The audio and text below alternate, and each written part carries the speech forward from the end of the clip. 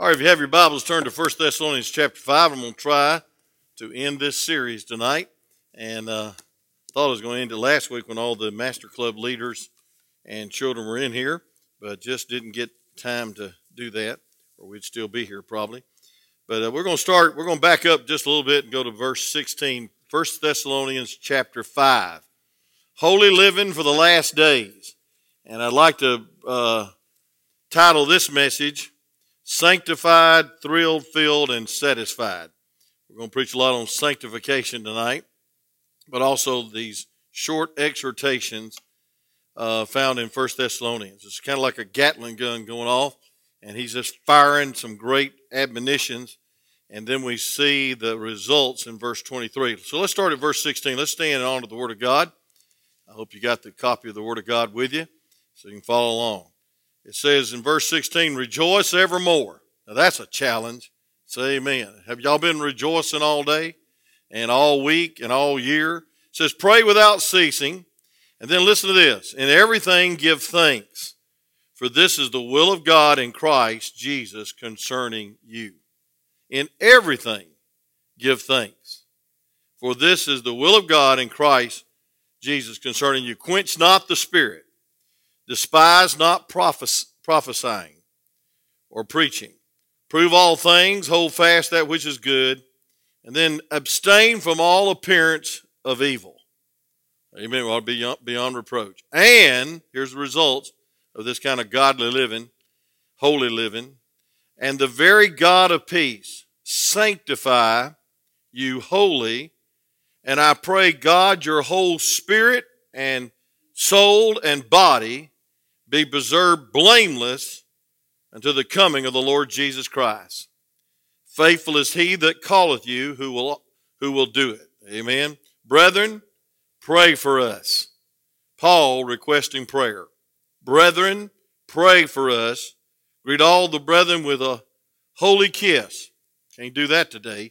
And I charge you by the Lord that this epistle be read into all the holy brethren, and the grace of our Lord Jesus Christ be with you, and a good word, biblical word, amen. You may be seated as I pray. Father, thank you for the privilege of drawing nigh to you, and you promise you'd draw nigh to us.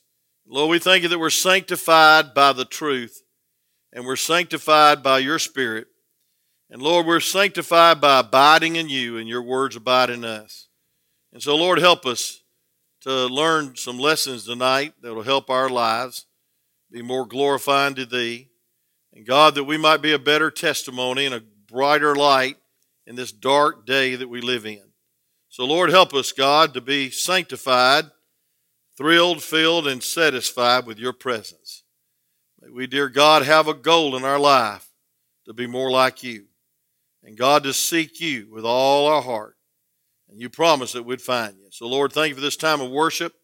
I pray that you'd be with the youth meeting, be with Brother Jason as he preaches back there to the youth. And, God, I pray that you'd be with each Master Club leader as they take the Word of God and maybe share with some of these young people that are not saved that the night would be the night of salvation.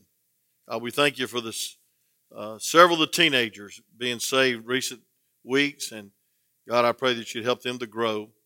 And Lord, I just praise you and thank you, God, for the good reports of some that's been very sick this week. Pray that you continue to heal and give the doctors wisdom. And so, Lord, bless your holy name through this message, and may we draw closer to thee. In Jesus' name, amen. The word sanctified means to be set apart for God's glory. The word sanctify means that God has called you and set you apart unto himself. It's called a holy walk. And the first book of 1 Thessalonians is about the second coming, the rapture, 1 Thessalonians chapter 4, 13 through 18. I read it almost every funeral, by the graveside, on the committal. But I want you to notice the word in verse 23. It says, the very God of peace sanctify you wholly. And folks, that's not holy, H-O-L-Y, it's holy, W-H-O-L-L-Y. We ought to be giving our entire life to Jesus Christ. We ought to present our bodies a living sacrifice, holy and acceptable to God, which is our reasonable service. And so much the more as we see the day approaching. I believe the Lord's coming soon. I believe the iniquity abounding, all the things that's happening are signs of the time. And I don't believe there's one sign that needs to be fulfilled for the rapture of the church. 1 Thessalonians chapter 4, verse 13 through 18 that we studied a couple of weeks ago, or a few weeks ago.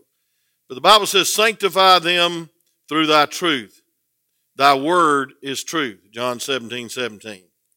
I like 1 Corinthians chapter 1, verse 30, where the Bible says, of him are ye in Christ Jesus, who of God is made unto us wisdom and righteousness and sanctification and redemption.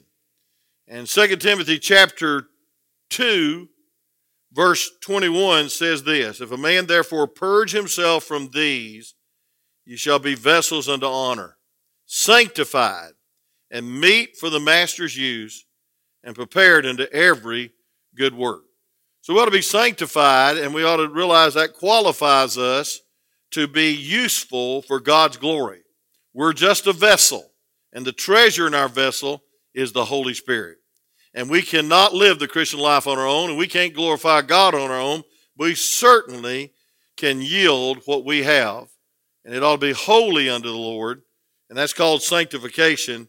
And the very God of peace, listen to this, and the very God of peace, verse 23, will sanctify you wholly.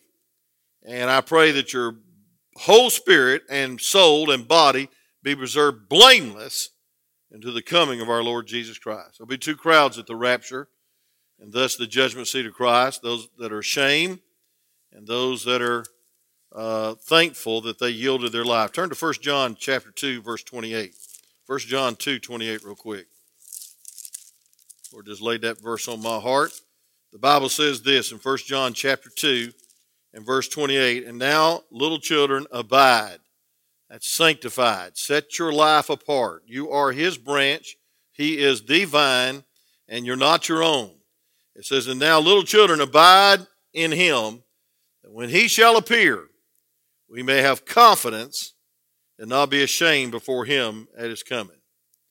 The Bible says in Revelation 21:4, he'll wipe away the tears. What are the tears doing in heaven? Some people say there'll be no tears in heaven. Well, he can't wipe away tears unless there is tears. And the book of Revelation is written chronologically, and for 1,007 years, I believe from the rapture to this time that the Lord wipes away the tears, there'll be tears in heaven. There'll be regret. Some will face Jesus ashamed. Others will face him confident. We ought to all realize that the reason we ought to be faithful is not for ourselves, but to cast the crowns at his feet and to give him more glory when we meet him. The Bible calls it in 1 Peter chapter 1, verse 11, the abundant entrance. And so we need to realize that we can suffer loss and we can lose rewards, as the Bible says in 1 Corinthians chapter 3. And we can have wood, hay, and stubble, or we can have precious gold, silver, and metal, and we can have a crown. And we'll cast them at his feet. And so it really matters what you do between the time you get saved and the time you died, or the time you get saved and the time the rapture takes place. Amen? And so we need to be a light in this dark world. I like Philippians chapter 2. Turn there real quick, and we'll get to our verse-by-verse study. And I'll give you something I think's just timely for our anniversary Sunday. But Philippians, Galatians, Ephesians, Philippians, chapter 2 and verse 15, I believe is a great verse for us today. I believe this verse will help us to realize why all this is happening. The Bible says in Philippians 2 and verse 15, that ye may be blameless and harmless, as sanctified, the sons of God without rebuke, in the midst of a crooked and perverse nation. And that's where we're at today. And it says, among whom ye shine as lights in the world. You are to shine as lights in the world. Look at verse 16, Philippians 2. You with me? It says, holding forth the word of life, that I may rejoice in the day of Christ, that I have not run in vain, neither labored in vain. I believe, folks, only what's done for Christ will last. So you ought to give every bit of your life to Jesus. All your time, your talents, your treasures, every day. You know, a lot of people are appreciating breath and breathing a lot more now that this COVID's hit so many people. And every breath's an individual blessing. Every heartbeat's an individual blessing. and how we take it for granted until we almost lose it. Amen? And all of us has been through this probably in this room. But I want to say this, friend. Every breath is God's gift to you. And we ought to use it for His glory and His honor, not for our entertainment. Life's too valuable to spend. We must invest it. Colossians 1:22 says this, in the body of His flesh through death to present our bodies unblameable and unrebukable in His sight. Folks, thank God that one day the very God of peace will sanctify us wholly. And I pray, God, your whole spirit, soul, body, that proves we're not just ghosts in heaven. There is a resurrection. Be preserved blameless unto the coming of our Lord Jesus Christ. 2 Peter chapter 3, verse 14 says this, wherefore, beloved, seeing that ye look for such things, be diligent that you may be found of Him in peace, without spot, and blameless. Now, you're not going to be sinless till you get to heaven. But I want to tell you something, folks. We ought to live a life like these verses say in 1 Thessalonians chapter 5. We ought to rejoice evermore. We ought to rejoice by faith. I have a favorite saying. Sometimes I smile by faith, because you need my smile a lot more than you need my frown. There's sometimes I'm so low I could go through that under that door without it opening up, but I know I'm not going to show it. You say, you're faking it. No, I'm faithing it. I'm by faith going to be here and rejoice evermore. That takes faith. Amen. And then 2, pray without ceasing. Every day of your life ought to be an attitude of prayer. Do you pray without ceasing? I guarantee you, if you will pray without ceasing, you'll rejoice without ceasing. And then it says, but in everything give thanks. So we got to pray without ceasing. We got to rejoice without ceasing. And the Bible says, in everything give thanks. Now that's hard. Matter of fact, that's impossible without the Spirit of God. Say amen. I mean, in everything. And that, for it's the will of God in Christ Jesus concerning you. Now, what's that saying? That's saying everything works together. Romans 8:28. I'm not going to go through that again. We know that everything works together for the good of them that love God, called to His purpose. And the next verse says we're predestined to be like Him. It has nothing to do with salvation, Calvinists. It's predestined to be like Him once you're saved. But God uses everything together. He bakes it together like homemade biscuits. And sometimes it seems like lard, and sometimes it seems like flour. But I want to tell you something. When God puts it together, it's for His glory. And folks, the key is responding in rejoicing, praying, and thanking God for everything. And there's no way on this earth you can do it in the flesh. Quench not the Spirit.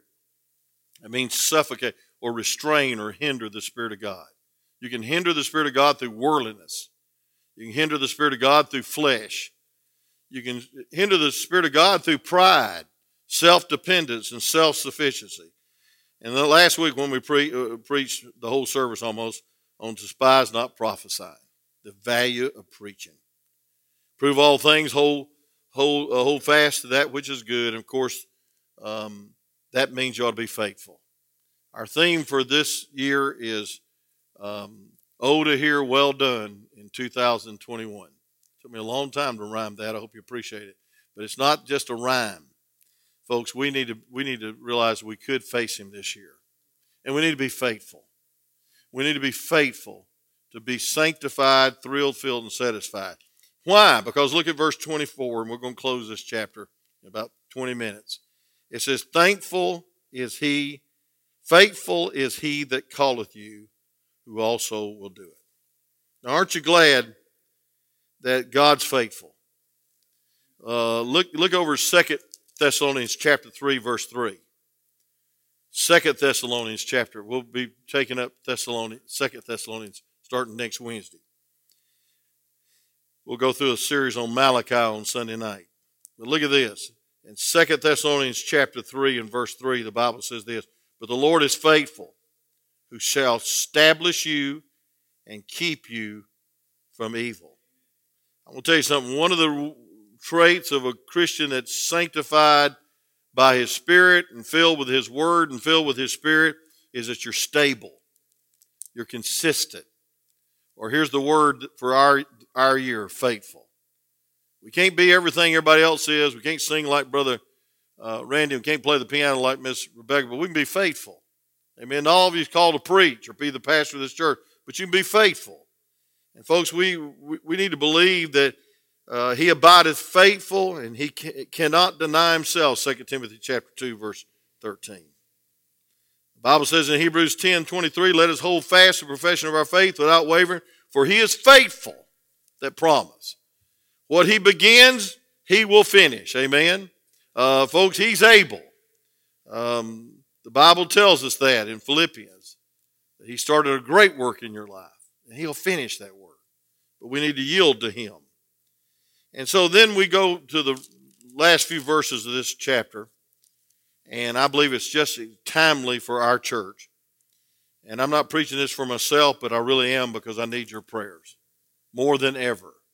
Just because I've been here since the day one and started this church 43 years ago doesn't mean I don't need your prayers.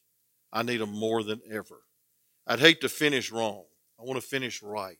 Amen? And some people think I'm finished, but I'm not, unless God calls me home or the rapture takes place.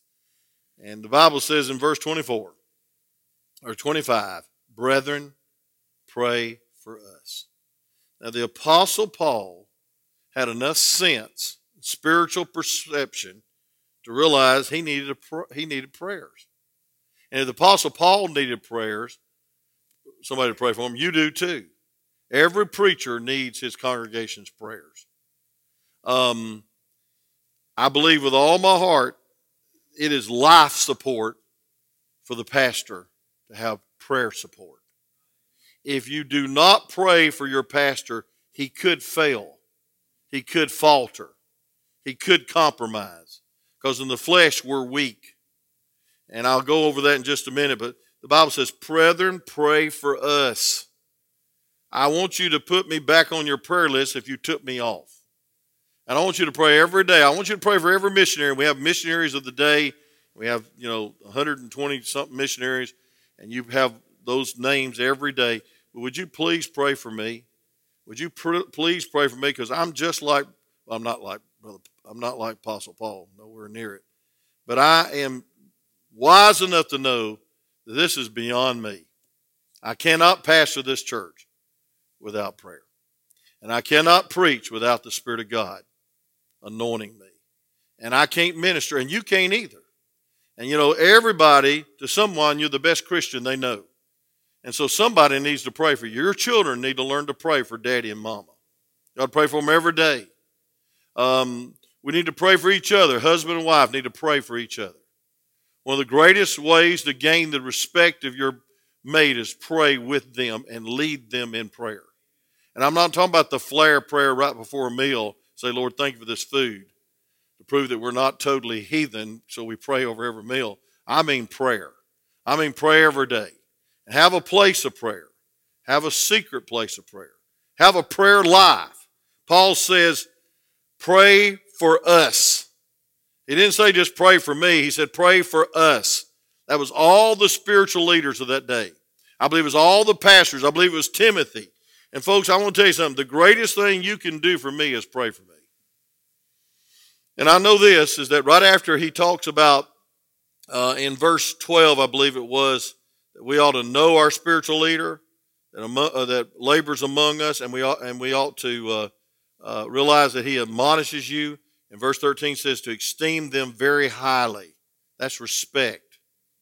But I want to tell you something. Then he goes on to say, in verse 14, now we exhort you, brethren, warn them that are unruly, comfort the feeble-minded, support the weak and the patient towards all men, and see that none of you render evil for evil unto any man, but ever follow that which is good, both among yourselves and to all men. Now, the greatest thing you can do for your pastor is be together. The average lifespan of a pastor in the United States of America is, I think, 3 years. That's awful. You don't even get to know people in 3 years. A lot of people try to keep the preacher straight and run him out of town. And they think they're the Lord committee over the pastor. And there's a lot of politics, and I'm talking about spiritual politics in the house of God that's not even spiritual. And so we need to realize it's important that we pray for our spiritual leadership. You ought to pray for your Sunday school teacher. You ought to pray for these deacons. I thank God for them. They pray for me. They encourage me. And we don't fight and fuss. We pray for each other. But the Bible says in Romans 15:30, Paul had a prayer request, another prayer request. He said, "Now I beseech you, brethren, for the Lord Jesus Christ's sake, for the love of the Spirit, that you strive together with me in your prayers to God for me." He said, you strive together with me in your prayers to God for me. So, folks, we need to realize to pray together is to worship together, to war together. So he had this prayer request in 1 Thessalonians. The whole book's about the second coming, and there's the last verse of every chapter tells us the attitude we ought to have in the last days. But he ends the book and says, brethren, pray for us. He ends the book of Romans and said, hey, strive with me. Be part of my ministry. How? Preaching with me? That's good. Going with me on the mission field? That's great. No, he said, strive together with me in your prayers to God for me. Look at Ephesians chapter 6. So we worship together when we pray for each other. And then we war together when we pray for each other. Ephesians chapter 6, you're very familiar with it. And I know you know this chapter, and I preached on it several hundred times. The Bible says that finally, my brethren, be strong in the Lord in the power of his might. Put on the whole armor of God, verse 11, chapter 6. You with me? Put on the whole armor of God that you may be able to stand against the wiles of the devil. Now, isn't the devil moving? He's using this pandemic. He's using politics. He's using everything he can to discourage us and even divide us. Do you know how many churches have divided over this coronavirus? The preacher's either too strict or he's too loose. It's on and on. It's been the worst year of my life as far as stress is concerned. And I need your prayers. And there's been decisions that half loved and half didn't. And I don't like all this stuff. I don't like masks. I don't like ropes on the pews. But I guarantee you, you think we've had a lot of cases. You ought to realize that we would have a whole lot more if we hadn't had some of these restrictions. And I appreciate you that submitted to it for somebody else's good. Amen? We don't give this to anybody. And so, folks, it's been a rough year. But it's been a good year because we've had a lot of people saved and we've stayed together. But there's a lot of churches that are falling apart. They're falling apart. Why? Because they're not praying for each other. They're dividing up and taking sides. And so I want to just close this message by saying that if Paul asked for prayer, then you ought to pray for your spiritual leadership as never before. Come on in, youth. We need to pray that we could strive and not strive with each other, but strive for God.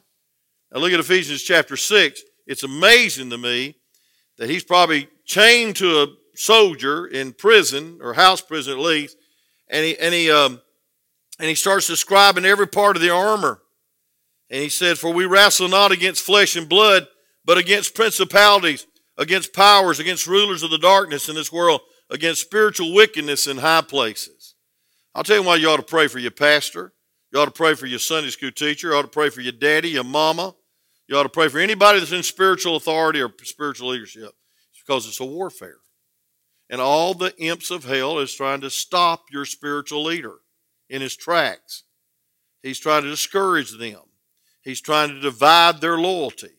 He's trying to devour their testimony. But look at this. It says this, stand therefore, having your loins girt about with truth. Now, folks, in the Bible days, they wore tunics, but when they went to battle, they tucked it up into the belt of truth like Hercules or so. And I want to tell you something, they were in battle ready. They could move. If they did not tuck up the tunic or the robe, the enemy could just put the robe over their head and cut their head off.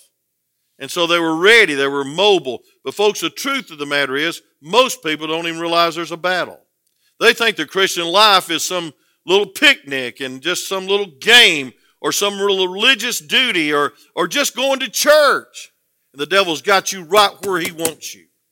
Folks, it's a warfare. I wish somebody had told me that right after I got saved, that this was a warfare, a serious warfare, a spiritual warfare, that we must put on the whole armor of God. And part of the armor of God is girded up with truth that there is a battle. And girded up the truth is that God is greater than any enemy we have. Greater is he that is in me than he's in the world. Say amen. And his word brings light upon the devil's wiles or methodology. And so, folks, we need to stand, therefore, with your loins girded about with truth and having on the breastplate of righteousness. Folks, that guards your heart. We're talking about imputed righteousness and, as the Puritans say, imparted righteousness.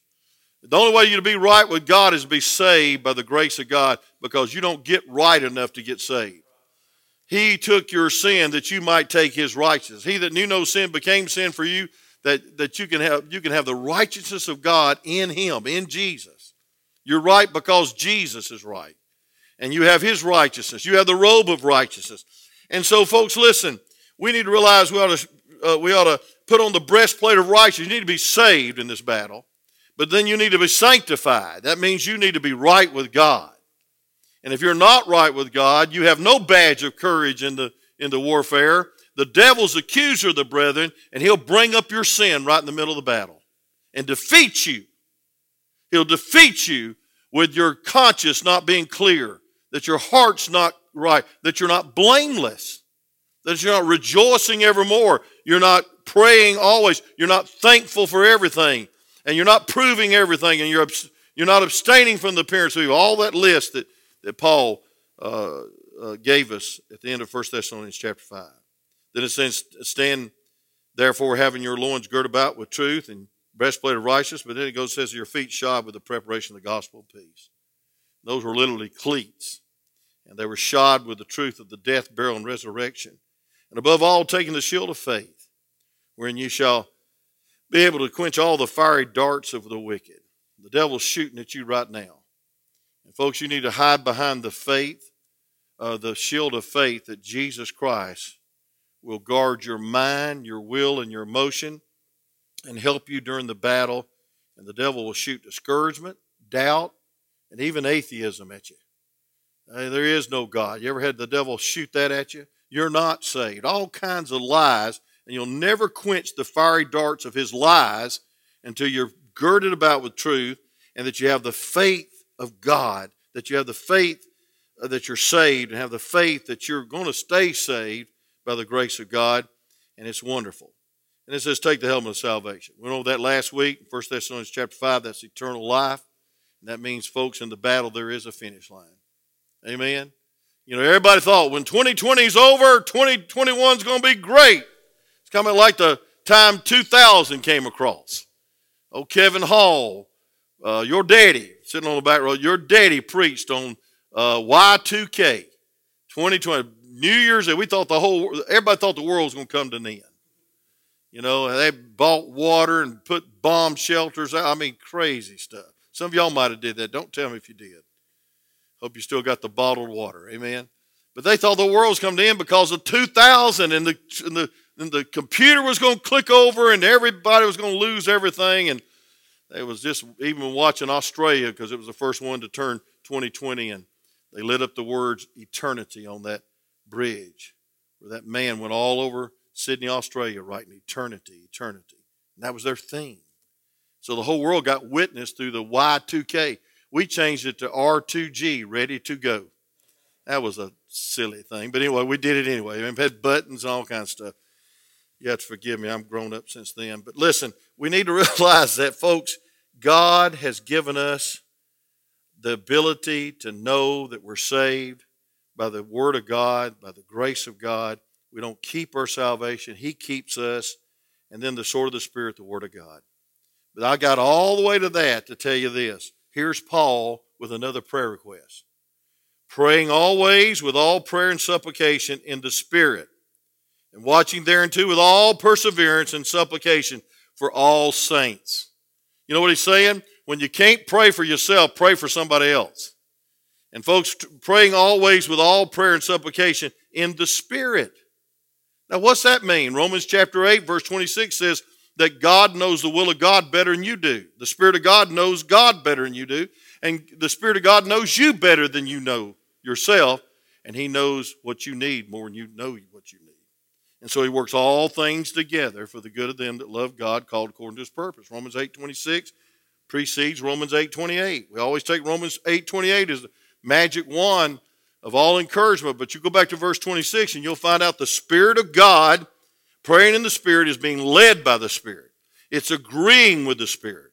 It's letting him escort you into the presence of God, and he's not going to escort sin into the presence of God. You must be right. Quench not the Spirit. And then it says, for all saints. But then he goes on to say in verse 19, here's a prayer request from Paul. He said, pray for us, brethren. We're preaching on that one short verse. It says, and for me, that utterance may be given unto me, that I may open my mouth boldly to make known the mysteries of the gospel. Here's his prayer request, that he'd open his mouth and not talk about sports, that he'd open his mouth and not talk about politics. Everybody wants to talk about politics all the time. What we got to do is we got to talk about Jesus all the time, and we need to plant the gospel, and we need to speak about Jesus more in these last dark days. And it says, for which I am an ambassador in bonds. Therewith may I speak boldly as I ought to speak. His last prayer request in this book, as in 1 Thessalonians chapter 5, is, Lord, help me to realize I can't win this battle on my own. And so we worship together. We war together because we pray together.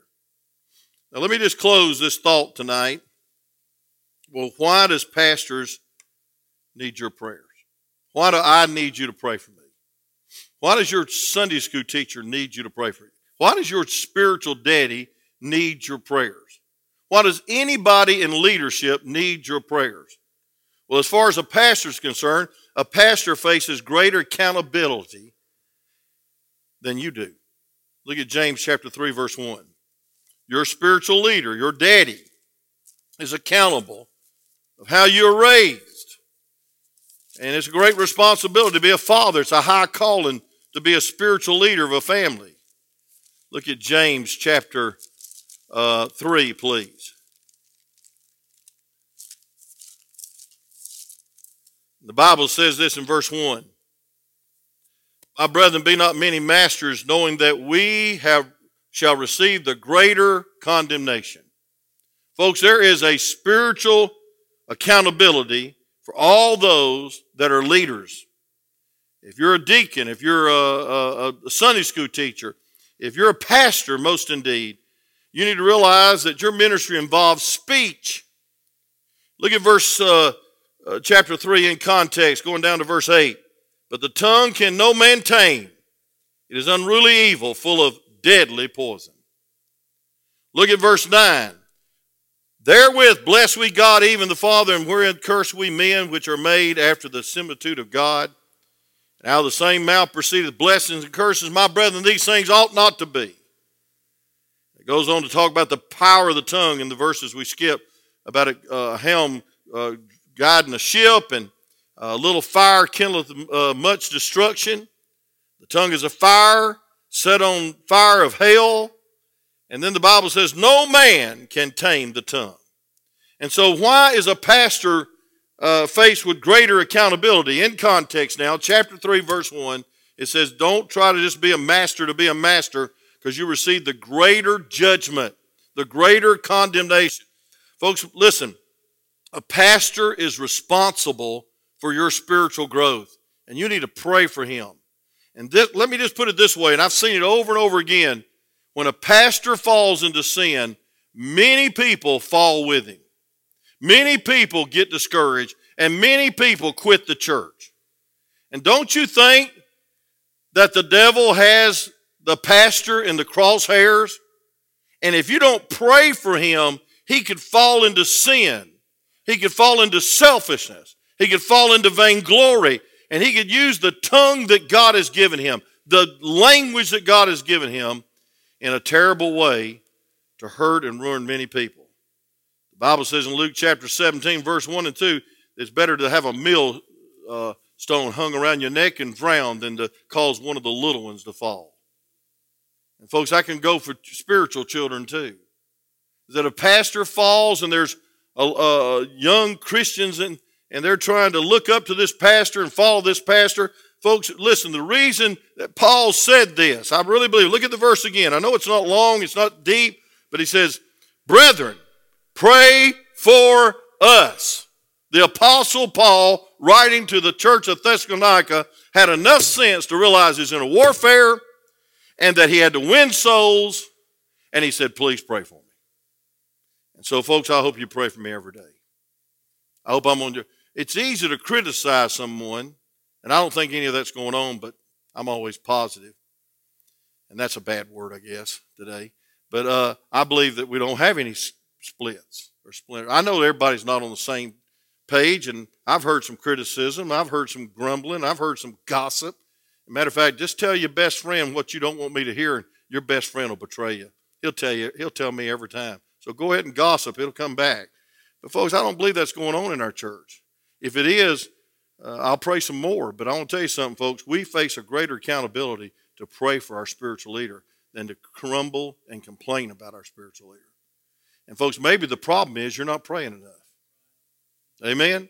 Maybe the problem is I'm not praying enough. I know when I was assistant pastor, I didn't pray for Brother Paul like I ought to because I had no idea what he faced every day.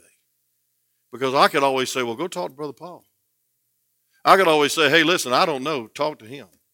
See, the buck stops at the pastor. He's the Joshua of the church. It's not the deacons that run the church. It's the preacher that leads the church.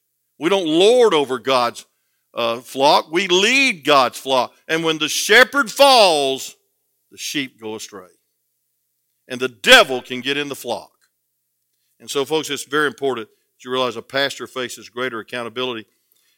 And then last but not least, and I'll try to close in about 4 or 5 minutes, but don't count on it. Because the clubs last till 8:30, at least I ought to preach to them, but I don't think I will. The pastor faces greater attacks. Not only does the pastor face greater accountability, but the pastor faces greater attacks. I want you to turn with me in your Bibles to 1 Peter chapter 5. 1 Peter chapter 5. How many love to study the Word of God? Say amen. Hope you got the Bible with you. Amen. Check me out on everything I say. Make sure it's what God says. But look at 1 Peter chapter 5. Wonderful chapter. It says, the elders which are among you I exhort, who am the elder and witness of suffering of Christ, and also a partaker of the glory shall be revealed. And then verse 2 says, feed the flock of God which is among you, taking the oversight thereof, not by constraint, but willingly, not for filthy lucre. This is not a job, this is a ministry, it's a life, but of a ready mind. And then look at verse 3. Neither be as being lords over God's heritage, but being ensamples to the flock. Say amen. I went by Sam's today. I sent my wife in there, and I stayed in the parking lot most of the time because I'd never like to go in there, and they don't do it anymore, I don't think. But they always have samples. They have little stations where there's samples. I wonder if they had stale sausages or stale cookies or whatever. You wouldn't want to buy the product. And folks, we're in samples. We are a sample of what Christ ought to be like. And we ought to be examples. Look at verse 4. Here it is now. And when the chief shepherd shall appear, ye shall receive a crown of glory that fadeth not away. The Bible says that pastors will receive a crown of glory if they're faithful. If they're faithful. And we shouldn't take lordship over the flock. We ought to be examples of the flock. We ought to lead, not by constraint or for money, but to lead as God leads us. But I want you to notice what happens. Look at the next verse. Likewise, the younger, submit yourselves to the elder. Yea, all of you be subject to one another and be clothed with humility. God resisteth the proud and giveth grace to the humble. Folks, a pastor that's got any sense at all realizes that he can't do it by himself. And every person in the congregation ought to pray for us. That's what the Bible says, all the leadership. Humble yourselves, therefore, under the mighty hand of God, that he may exalt you in due time. That's at the judgment seat of Christ, I believe. But here's what I want to get to. Casting all your cares upon him, for he careth for you. The devil uses discouragement and pride in preachers' lives, and they fall into sin. But here it is. Be sober, be vigilant, because your adversary the devil, as a roaring lion, walketh about seeking whom he may devour, whom resist steadfast in the faith, knowing that the same afflictions are accomplished in your brethren that are in the world. But God of all grace has called us into the eternal glory by Christ Jesus, after that ye have suffered a while, make you perfect, established, strengthened, settled you. And here's the bottom line. To him be glory and dominion forever and ever. That good old Baptist word, no biblical word. Amen. Amen. And so, folks, the devil wants to devour you. And if the devil wants to devour you, how much does he want to devour spiritual leadership? How much does he want to devour your spiritual leader's testimony? I'm talking about your daddy. I'm talking about your mama. I'm talking about your mate. I'm talking about your pastor. I'm talking about your teacher. I'm talking about the assistant pastor. I'm talking about everyone that's over you in spiritual leadership. How much more does the devil want to pick them off, divide their affections, discourage their soul, and get them out of the ministry so he can get to you? That's why Paul said, pray for us. Because a pastor, a spiritual leader, faces greater accountability, James chapter 3, and greater attacks, 1 Peter chapter 5. Someone took a survey, SCHAEFFER, Scheffner Institute, whoever they are. And they took a survey of a lot of pastors in the United States of America. And this is what they found out in this survey. 90% of pastors report working between 55 and 75 hours per week.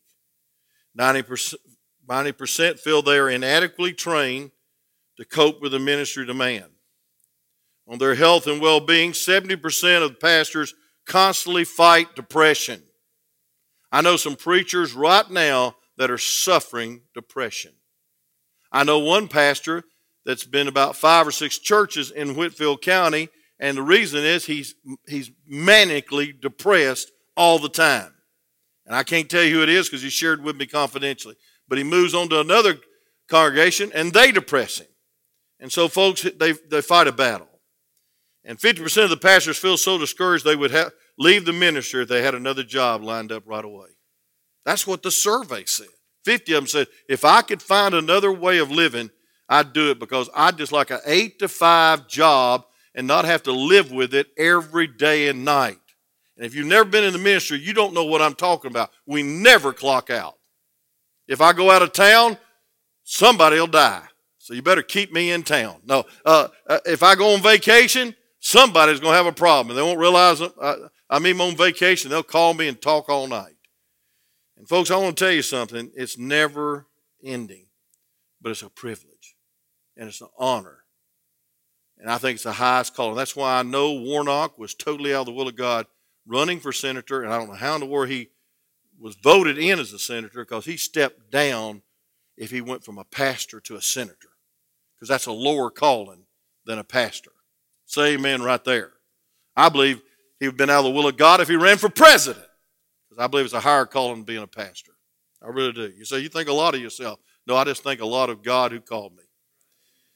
Concerning marriage and the family, 80% believe pastoral ministry has negatively affected their families.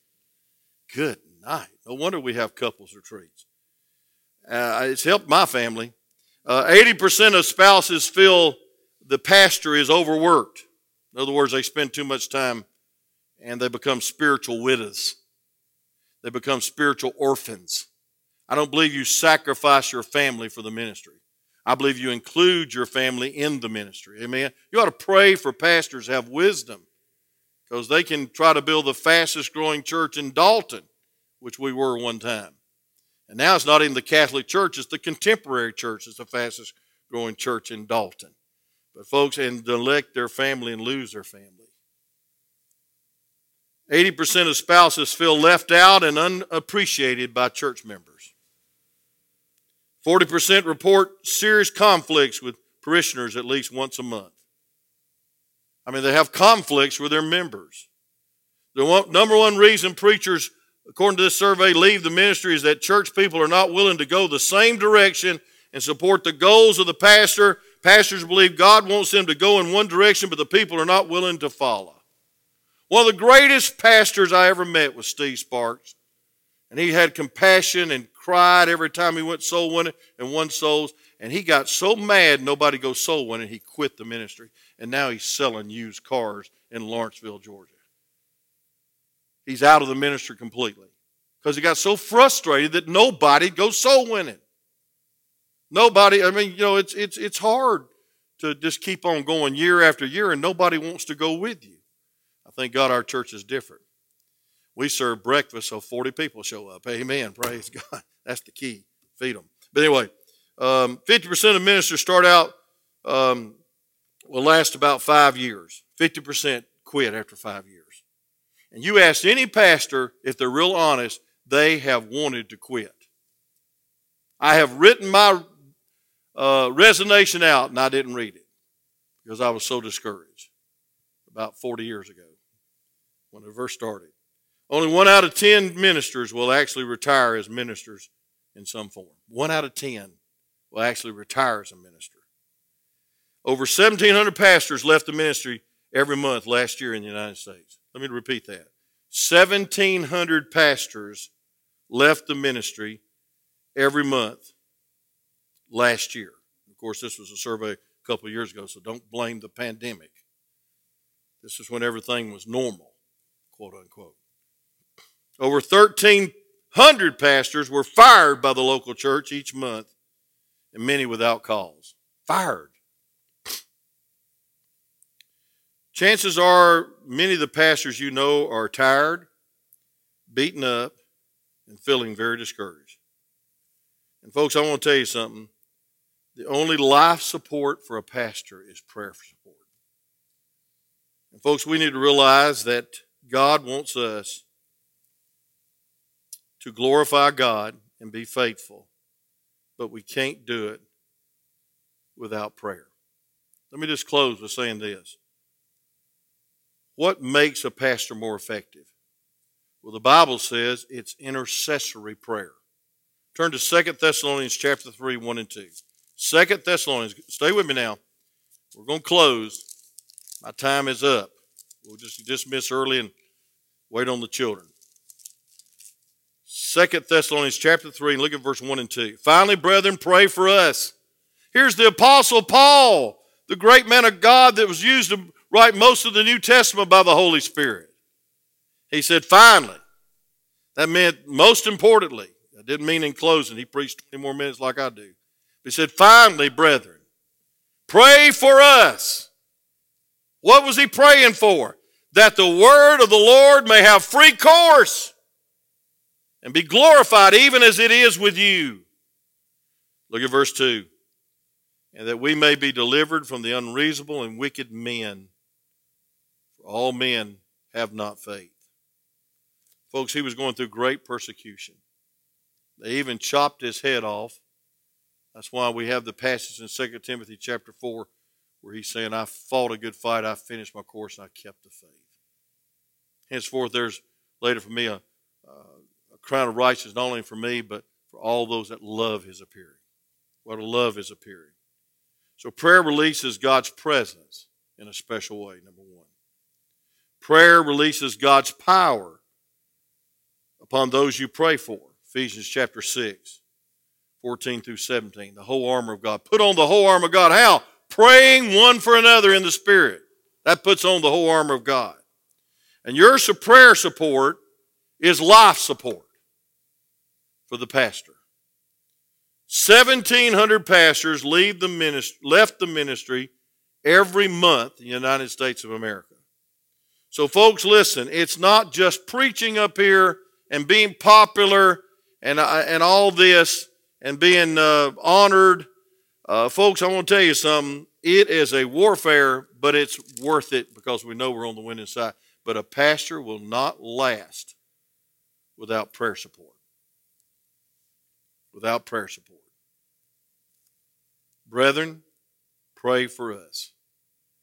Greet all the brethren with holy kiss. We don't do that around here. We don't even handshake anymore.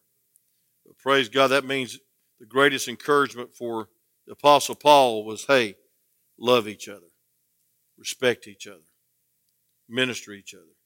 Then he said, I charge you by the Lord that the epistle be read unto all the holy brethren. Now, I thought this epistle was to the church of Thessalonica, but it says read it to all the holy brethren. I believe they're under persecution. There were many house churches in that day and many people underground like they're doing in South Africa right now. My daughter's saying that they had 115 in church, and it's all underground now because they won't let them meet. And at Camp Rhino, they get caught, they're going to jail. So pray they don't get caught. But greet all the brethren with a holy kiss. But I charge you, the Lord, that the epistles be read to all the holy brethren. And so, folks, Paul was saying, hey, listen, we're under great persecution, and we're meeting probably in separate places, so just make some copies of this book, of this letter, and read it to them. And then last but not least, the grace of our Lord Jesus Christ be with you. Amen. You know, I was thinking about the importance of getting the Word of God out. I think about our media ministry, Brother Cody and Brother Blaine and Brother Joel. And I thought about a verse in Acts chapter 17, verse 11. It says, these were more noble than those Thessalonians in that they received the Word of God with readiness of mind and searched the Scriptures daily whether those things were so. We ought to be ready and excited about hearing the Word of God. And then the last verse I'm going to give you is in 1 Thessalonians chapter 2, verse 13. 1 Thessalonians chapter 2, verse 13. Turn with me now, and if I see everybody turning, I'll close. But it says this, for this cause also thank we God without ceasing, because when you received the Word of God, which ye heard of us, well, you ought to pray for us. Pray for spiritual leadership. Pray for your preacher. Pray for pastors. Pray for your assistant pastor. Pray for your teachers. Pray for your spiritual leaders. It says, and we received the word of men, but it says, and you received it not as the word of men, but as the truth, the word of God, which effectually worketh also in you that believe. Folks, I want to tell you, the reason the devil wants to stop the man of God and the church of God is because it's a ministry of the Word of God, and it effectually worketh in people. Folks, I believe it's worth it. And I believe one of the highest callings on this earth is to be a preacher, to be a pastor. But I'll tell you this, and on this anniversary, it's my last service that I'll preach for the 42nd year. I think we start our 43rd. I get mixed up on that. It might be we're starting 44. I don't know. Is appropriate because, folks, we need to pray for one another. We need to pray this church goes on and wins souls and takes on missionaries. Like we heard this past Sunday night, a missionary and his family wanting to get to the field and start a new church in South Africa and all over the world. Folks, this little old church can touch the world, but if we divide and devour each other and run the pastor off, then who's going to support the missionaries? We need to stay together in this warfare. And we need to guard each other through prayer. And we need to take serious that there ought to be a prayer list for every missionary, but you ought to pray for your pastor. And I appreciate that you do. Let's pray. Father, thank you for tonight. Thank you, God, for this very short verse but powerful verse from the Apostle Paul. Brethren, pray for us. And Lord, if the Apostle Paul needed prayer, who am I not to beg for prayer? And who am I not to pray for my spiritual companions and co-laborers and fellow preachers in our fellowship? And God, to pray for the spiritual leadership of this church and pray for every teacher and pray for every deacon. Pray for everybody that's in spiritual leadership in this church. Pray for our assistant pastor. his wife. Pray, dear God, for our families, that we might glorify God through spiritual oneness and raising godly children to glorify your name. So, Lord, thank you. It's been worth it all. I don't believe it's over, but I know, dear God, the devil would like us to get relaxed or get discouraged and not pray for one another like we should. So, Lord, help us to take this exhortation. Matter of fact, all the closings of the epistles where Paul cries out, pray for us. And Lord, we're going to praise you for what you do in the future of our church. With every head bowed, every eye closed, I never preach unless I give an invitation, because there might be someone here that's not saved. And you'd say, preacher, tonight, if I died tonight, I'm not sure I'd go to heaven. If the rapture took place, the trump of God sounded, I'm not sure I'd be caught up to be with the Lord in 1/10,000th of a second, in a twinkling of an eye, the Bible says. And I'm not ready, and I'm not saved, but I'd like you to pray for me. I won't come to you, won't embarrass you in any way, shape, or form, but I'm going to do the most I can do for you. What I preached on, I'm going to pray for you. I'm going to pray that you get saved and not be left behind. That you get saved and not go to hell. That you get saved and use your life for God's glory. Anybody in here say, preacher, I'm not saved, but I sure would like to be. I want you to pray for me. Would you slip your hand up real high and then back down? Anyone? Just say, I'm not sure. Nobody's looking. Nobody's going to embarrass you. Nobody's going to come to you and drag you down the aisle. We want to do the most we can do for you. We want to pray for you. Anyone? How many say, preacher, I know that I need to pray more for you, for the spiritual leadership. I need to pray for my spiritual leaders in my home, my mama, my daddy.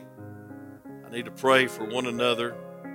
And I don't want to ever be guilty of cutting somebody down, but I want to be guilty of lifting somebody up in prayer. And I want you to pray for me that I'd pray more for our spiritual leadership in this church. And that's your prayer tonight. Would you slip your hand up high for prayer? God bless you. And some of you raising your hand, I know you're the ones that pray for me the most. Pray for Brother Jason the most. And pray for all the Sunday school teachers the most. But we can all pray more, amen? Sometimes I don't pray like I should. How about you? Father, in Jesus' name, thank you for the message. And I want to thank you for the book of 1 Thessalonians. It's been a blessing, exhortation of my soul, and God, it's been an encouragement for me to have a closer walk with you in these last days. So, dear God, help us. Not just take this last verse or two, take the whole book and realize you called us to be stable and sanctified and soul winners and have comfort in these last days because you're coming soon. So, Lord, use this study of 1 Thessalonians in a special way in all our lives. In Jesus' name we pray. Amen.